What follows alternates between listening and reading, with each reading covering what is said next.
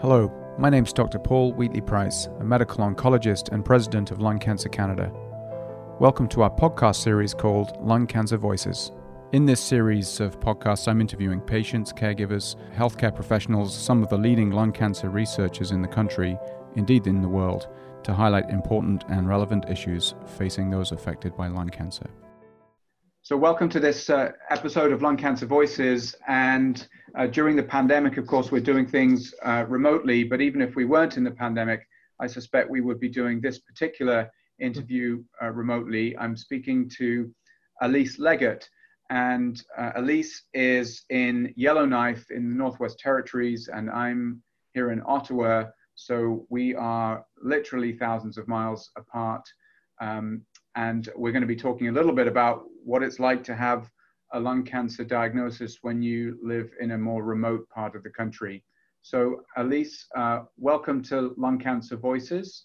Maybe you could introduce yourself to those who are listening.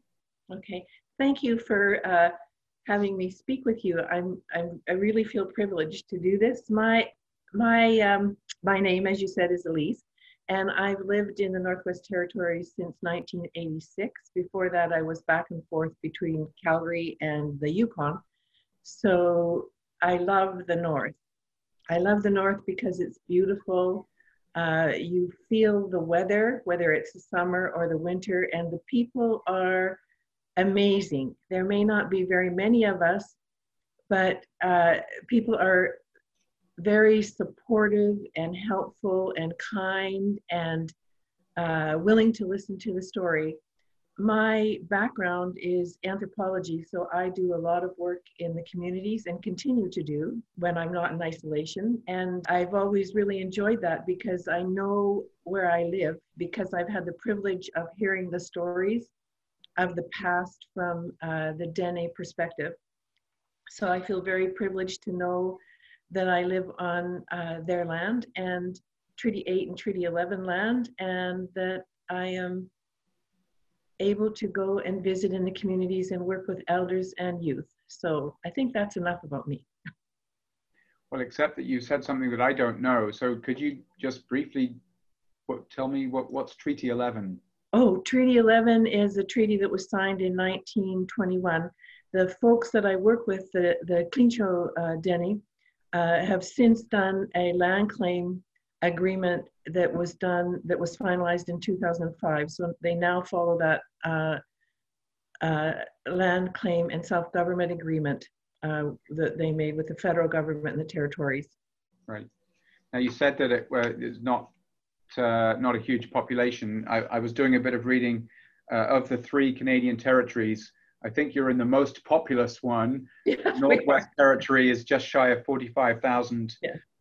Yukon just over 40,000, and Nunavut just a hair under 40,000. But Yes. Really across the whole north of Canada is 125,000 odd inhabitants. And we can put that in context. I'm here in Ottawa, which is the National Capital Region's about 1 million. But let me just clarify something too. I don't personally feel that Yellowknife is remote. I think that we have a lot of connections, or did before the COVID-19, with the rest of Canada, and it's almost like a suburb of some of the larger cities. We're different for sure, but right. A lot of people do feel they're remote, but I don't. I mean, the smaller communities are much more remote because you have to fly in from Yellowknife to those communities. Right. So I've never been to the Northwest Territory. I was in Nunavut last year, and maybe somewhat similarly, Iqaluit has a population of 8,000 or 9,000, which is a significant proportion of Nunavut. And if I understand, Yellowknife is around 20,000? That's correct. Mm-hmm. Right. So maybe, Elise, you could tell us a little bit why you're on a Lung Cancer Voices podcast. What's your connection with lung cancer? Well, I'm not sure how I got lung cancer, but people often say, did you smoke? And I go, who didn't smoke in my age when we were going to university? The universities were full of cigarette smoke. So I think it's hard to think of anyone who didn't smoke that was going to university in the 70s. For sure. So that's probably where it started. But in my family, we have our weaknesses are our lungs. Like I'm an asthmatic person too, so I've always been very protective of my lungs. So it wasn't a shock when I heard I had cancer in the lungs, but I have to say that I am so happy with our medical system because the only evidence I had that I was sick, I had been sick a lot, run down, but comparative to many young people, I seem to have more energy than some of them. But I had pink eye. And so the eye doctor told me if the pink eye didn't go away, I should go and see my doctor. And it was the doctor who heard a rattling in my lungs. And I said, oh, it's just my asthma. And they went, no, you should have it checked. But it was the radiologist that found the tumor that I had. So then I was sent to the Cross in Edmonton for a test. And they thought, because I was in pretty good shape, that probably the tumor was just in my upper right lobe. But in fact, it had spread to my pleura. So in fact, I had stage 4 lung cancer. They did the biopsy. I didn't have any markers for certain clinical trials. And then there was a clinical trial, if I remember correctly, that it was when you didn't show markers that we would go on to chemos and to immune therapies. And I chose to do that. It was Dr. Charlie Butts that is my oncologist. Right. And he explained it to me. I called Lung Cancer Canada and chose to go with that clinical trial. So in February is when March of 2018, I was diagnosed, and I'm probably healthier right now than I've been in 7 or 8 years. Wow. Mm-hmm. Wow, that's great. I was right. Durvalumab is the drug of choice for me. Okay. Wow. So, with Dr. Charlie Butts, you've got one of Canada's leading oncologists in your camp. So that's helpful. So maybe I could just clarify a couple of points you made. So the lung cancer was stage 4 because it had spread to the pleura, which is the lining of the lung. Mm-hmm. And unfortunately, once it spread to the lining, we can't get it out with an operation, which was what makes it stage 4. And when you said you didn't have some of these molecular types, so routinely when people have diagnosis of lung cancer, then there's a series of tests to try and find these various uncommon subtypes of lung cancer that can be treated with tablet treatments. And if you don't have one of those, then you move more to the chemo and the immunotherapy. So you're in Yellowknife, and Dr. Butts and the oncology team are in Edmonton. Maybe you could tell me, like, how far away is that? I just drove it last week because I didn't want to go on planes, and it's 1,500 kilometers. 1,500 kilometers. So that is a couple of days of driving, huh? That's correct. It is. Unless you're very young and you like to drive for 24 hours. Well, it took, I would say, 15 and a half hours because they've opened a road that is pretty good. And do you do that on your own? No, I had a friend that went with me. So I'm very thankful to Charmaine because she had to, when we came back, she had to also isolate, not just me. Is it possible to drive that road in the winter? No, I wouldn't. This is the last time I'll do it. I'll take the planes again. I usually fly. Okay. Now, who pays for all of this travel? There's Alberta, and first of all, I'll just say that Alberta and the Northwest Territories have an agreement, which I have not ever read, so I'm not an expert on it, but there's an agreement that they take care of cases that we can't take care of in the Northwest Territories and don't have the specialists. The travel is paid for by the GNWT. Medical travel is paid for by the GNWT, and you get, there's different levels of how much money you get, but I'm a self-employed person, so they give you $68 for place to stay and your food. And all of this is very helpful when you're going down, or you can stay someplace. The Logger House, they have a Logger House, but with lung cancer, I chose not to stay there because there's people also there with TB, pneumonia, all kinds of other problems that I didn't feel like catching. With my lung cancer, I wanted to be careful. So they pay for that. My treatment is paid for a pharmaceutical company, I believe. Okay. Now, GNWT, that's Government of Northwest Territory. Oh, yes. Right. And so they pay your flights and then like a stipend for food and accommodation. And that's right. Is that enough? Or do you have to supplement that? Once I found the Compassion House in Edmonton, which is a house for women with cancer, it is enough, yes, because you can cook and do everything there, yes. And they also will pay for a support system, a support person to go with you if you have cancer. And how often have you taken this trip in the last couple of years? Well, at first it was every 3 weeks when I was on the 2 chemos and 2 immune therapies. So that lasted till December or January. I lose track because I was so often I couldn't take my treatments because I had low white blood cells so much, okay, and ended up in hospitals and the routine. But now that I'm just on durvalumab, I go every 4 weeks. Every 4 weeks. And when you say you're back and forth, you were in hospital. Were you in hospital in Yellowknife? Yes, I was in hospital in Yellowknife. And how does that work if you're a cancer patient on treatments and you're in Yellowknife? Are there any oncologists who come up to Yellowknife to look after you, or is it the hospitalists and family docs and internists who liaise with the team in Edmonton? How does that work? It's the doctor on call in the hospital that actually talks to Dr. Butts. Okay.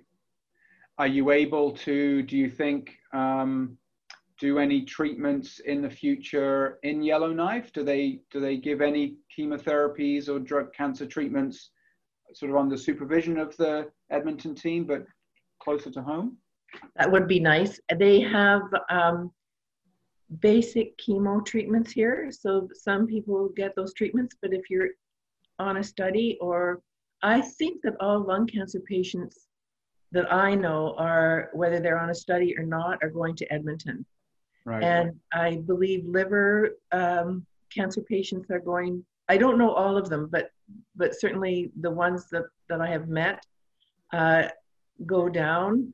They do basic chemo here in Yellowknife, but not the clinical trials. And I think it would be great if we could do clinical trials here, but as you know, the nurses are especially trained for clinical trials to watch for side effects, etc. That may be one advantage of the pandemic, actually. So a lot of clinical trial rules have been somewhat loosened during the pandemic. And I think what many of us will hope is that as we at some point come out of the pandemic, some of the things that we've learned from loosening the rules that have, looser rules that have worked really well can continue. Now, what about tests and things like that? Scans or biopsies? If you needed those, can they be done in Yellowknife, or do you go to Edmonton for those too? Well, at Dr. Butts, once the pandemic started, he had said that I could do them in Yellowknife, but given the flights that take us down there, I felt that I may as well, because I have to go on a Monday, I come back on a Thursday, and my treatment is Wednesday, I may as well just have my appointment with Dr. Butts, my blood work done at the Cross, and all of my CT scans done at the Cross, because I'm there anyway. Okay, and they've been able to coordinate that nicely for you. Oh yeah, they're great at the Cross. They're wonderful. I've met a rude person, or, I mean, they're just so supportive. So you mentioned there the pandemic. That's obviously impacted all of us one way or another in our healthcare lives or in our home lives. But when you're on a treatment for stage 4 lung cancer, which is working so well and keeping you healthier than you felt in years, would seem to me that you'd want to carry on. Were you able to keep going without any hitches, or were there changes? I have been able to continue going. First of all, I also want to tell you that my doctor in Yellowknife, Dr. McGee, he always looks at my CT scans, and if I have any other additional questions, he talks to me about it. So I do have an amazing support system with the medical teams that I have been privileged to have, as well as friends. Well, when I heard that about the pandemic and that we would have to, we've had 5 potential cases. They were all resolved, so we have no cases of COVID-19 in the Northwest Territories. And I think it's because we have pretty strict rules up here about how you, well, they're all over Canada, but they're here as well. But one of them is that if you leave the territories, you have to isolate for 14 days. So I have just finished my 12th week of isolation since this all started. And I know that right off the bat, when I heard that I would have to isolate, I became tense. So let me get this right. Since March 15th or 16th, when this all really kicked off in Canada, every time you've gone down for a treatment, which is once every 4 weeks, you're down there for 3 days, and you come back. Actually 4 days, but yeah. All right, you're down there for 4 days, and then you come back and you have to isolate for 2 weeks. That's correct. And then you get about, what, 10 days of freedom, relatively, that's right. in your bubble, and then you go back down again? That's correct. That's an awful lot of isolation. What do you do? What do you do with your time? Are you a Netflix fan, or you read books? Or? Well, happily, I have work. I still have work. So I'm working on bringing some of the old documents that I worked on with the Clincho. We're bringing them up to date. I'm working with people in the communities, but over the phone. I did do a workshop when I was out of it, but it was kind of interesting thinking about how you do research in the community on social issues, and it had to do with health, by the way. Healthy people, healthy land, and keeping I kind of go for the 7 feet as opposed to the 6 feet, because 2 meters is 6.5 feet, but that's my little issue, because people kind of squish in. Right. And wearing the masks and finding the right instruments to actually keep clean and give them to the elders so that they can speak into the recorder. So we have done that. But back to the isolation, I have been pretty good at isolation because I could ski in the winter. So you can get outside, and if you run across people, or if you encounter people, or if you choose to walk with them and you keep your distance, it seems to be okay. Right.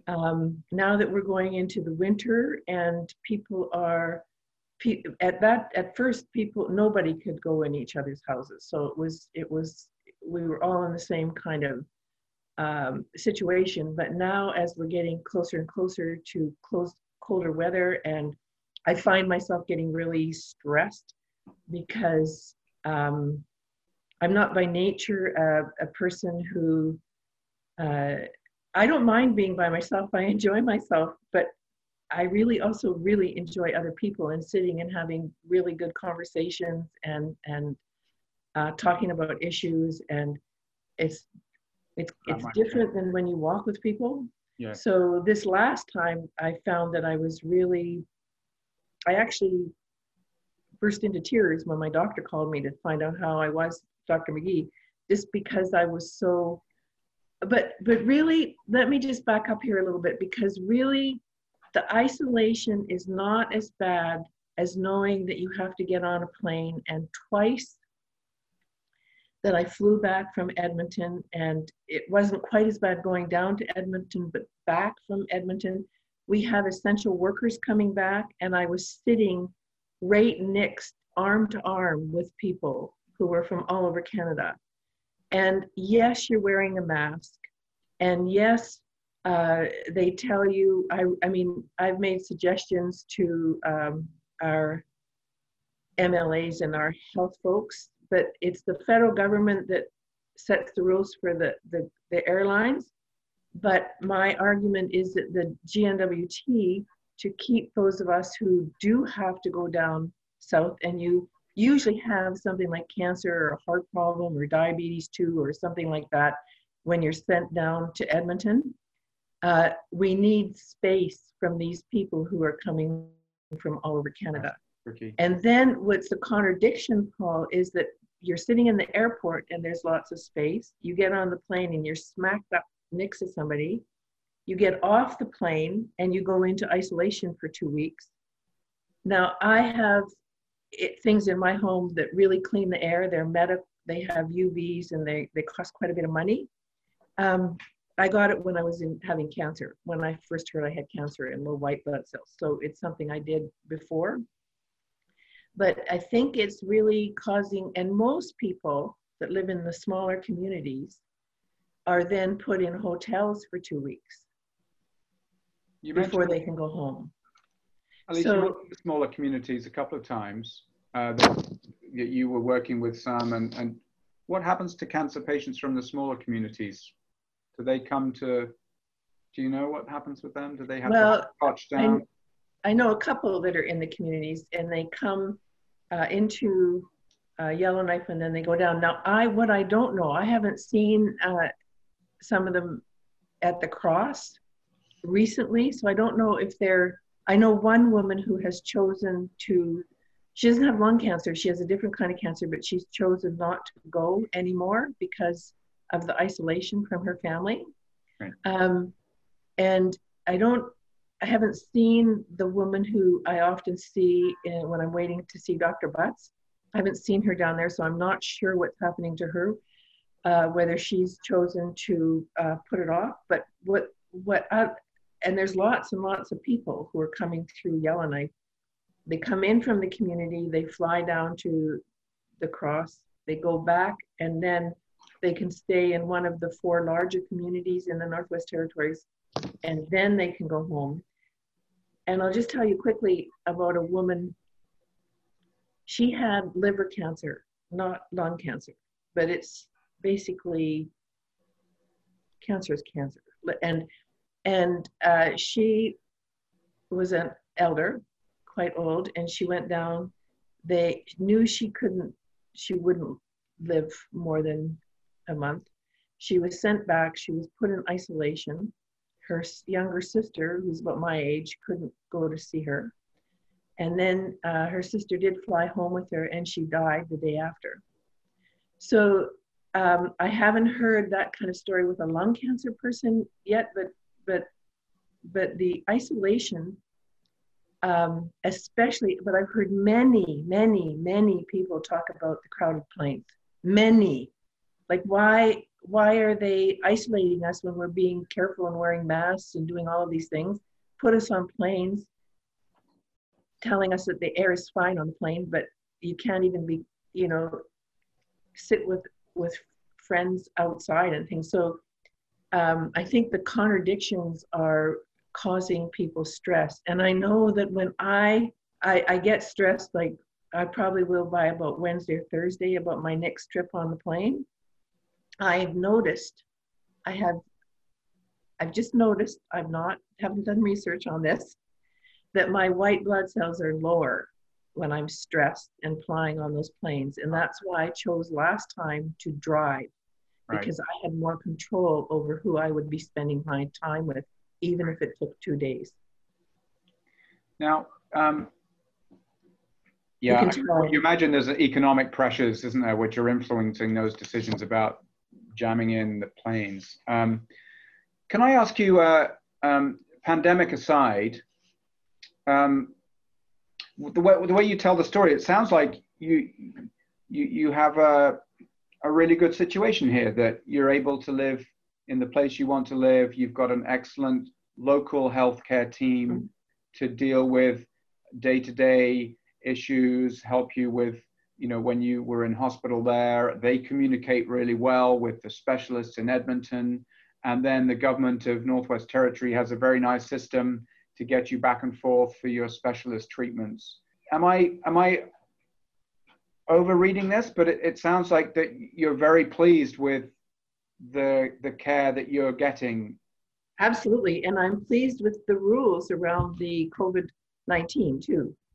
There's only, I feel that the people who are going down south, and so I'm going back to the COVID thing because it's tied up with the cancer right now, is that we could be, something could be done so that there was more space between those of us who may or may not have low white blood cells after our treatment and going back and forth, and that we could be tested with the rapid testing. I understand they're not 100%, but I don't know of any test that is 100%. Well, that's right. So now, I mean, and those are things that I think would be really helpful for the COVID world. And I know you're going back to COVID, and I'm trying to drag you away from it again. So, let me ask you. Let me ask you one more question, and before we wrap up. You've got this very nice balance of living in a beautiful part of the country, and you mentioned at the beginning your love of Northern Canada and why you're there, and now a very nice balance of local healthcare and the specialists. But is there anything that you would like to see that would help lung cancer patients, or indeed cancer patients in Yellowknife and the communities, have even better care? Certainly in the communities, because I think that there's better care in Yellowknife than there are in the smaller communities. I know that, now was your question about me talking directly to the patients or about the whole system? Well, I guess my question is, I think you've explained how you feel it's gone really well for you, and it's a nice balance. And I'm just wondering what could have made it go even better for you. Would it be the ability to actually have the treatments entirely in Yellowknife, and you just go down to Edmonton, once every 6 months for a checkup, but everything else is remote and virtual, and you can get your treatment there? Or is it, do you like going to Edmonton and being in the specialist cancer center? Or are there other things that that smaller centers like Yellowknife or Whitehorse or Iqaluit, or numerous other ones that we could think of,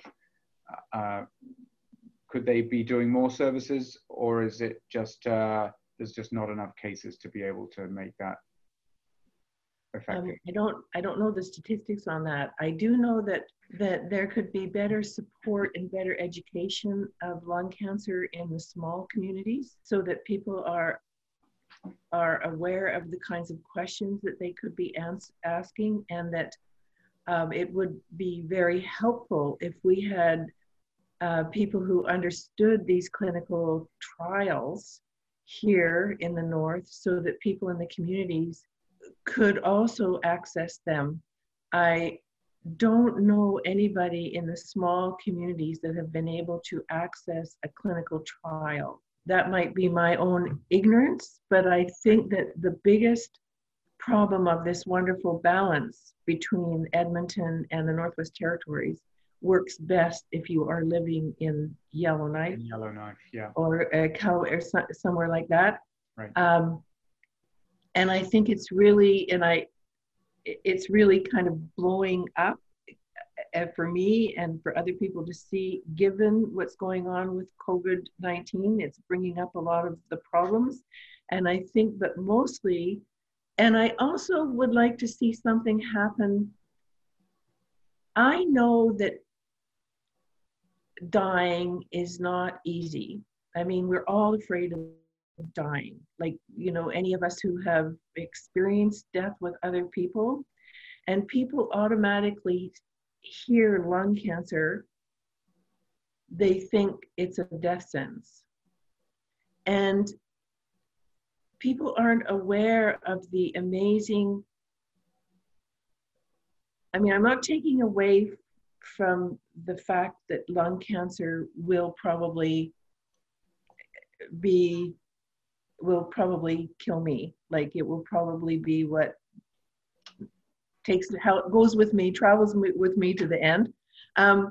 I'm not trying to do that, but what I've really noticed is that what we're not dealing with, at least up here, is the fear that people experience with any cancer, but particularly lung cancer. And there's also a lot of stigma that goes along with lung cancer, that it's our own fault, and people don't, more education about radon gas with, all kinds of pollutants, and somehow help people with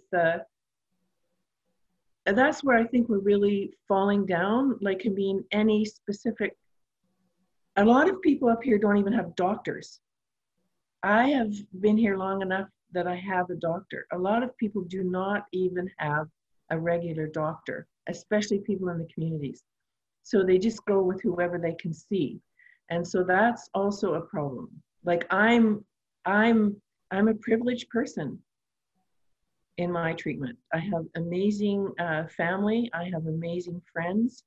I've had basically the same doctor for like a long time. I mean, she's retired and I have her new one, the new one that took her place. But a lot of people don't have those, especially when they're living in the small fly-in communities. They have nurses who are great. But yes, if we had a cancer clinic up here that could oversee the studies, I think it would make a huge, huge difference. We have a lot of cancer.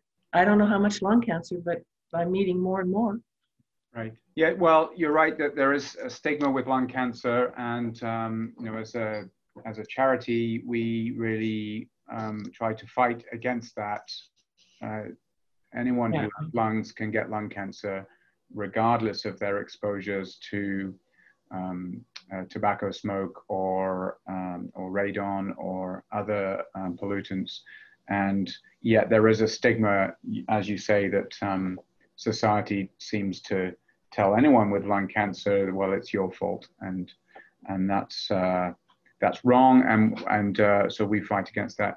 And Lung Cancer Canada, I guess, our mandate is to support patients and caregivers with lung cancer across the country. So that doesn't mean Toronto, Ottawa, and Edmonton. It means Yellowknife, and it means Sydney, Nova Scotia, and it means Resolute, and Medicine Hat, and Vancouver Island, and all the places in Canada that I hope to get to at some point in my life.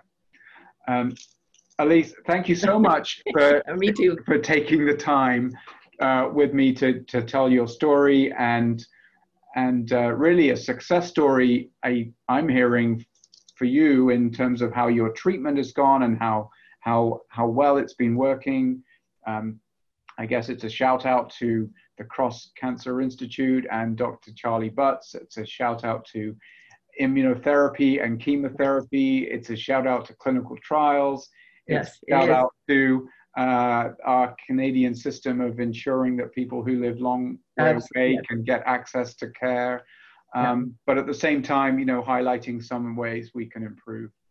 Do you have any final things that you'd like to say before we wrap up? Before we finish up? Well, I want to once again thank the Lung Cancer Canada, because Lung Cancer Canada was the first place I phoned when I heard I had cancer. And you were all so helpful to me and directed me to ask certain kinds of questions, because when I first heard, I could hardly read. I was too, caught in that fear. And I really, I just want to say this one more thing about the immune therapy and durvalumab. What they're hoping is that lung cancer becomes a chronic disease, and I really think that's a great aim in life. Thank you again for joining us. Thanks to our producer, Ryan Mullen. Please send us your feedback, like and follow us on Facebook @LungCan, on Twitter @LungCancer_can, and on Instagram @LungCancerCanada. For more information about lung cancer, or to donate, volunteer, or share your story, visit our webpage at lungcancercanada.ca.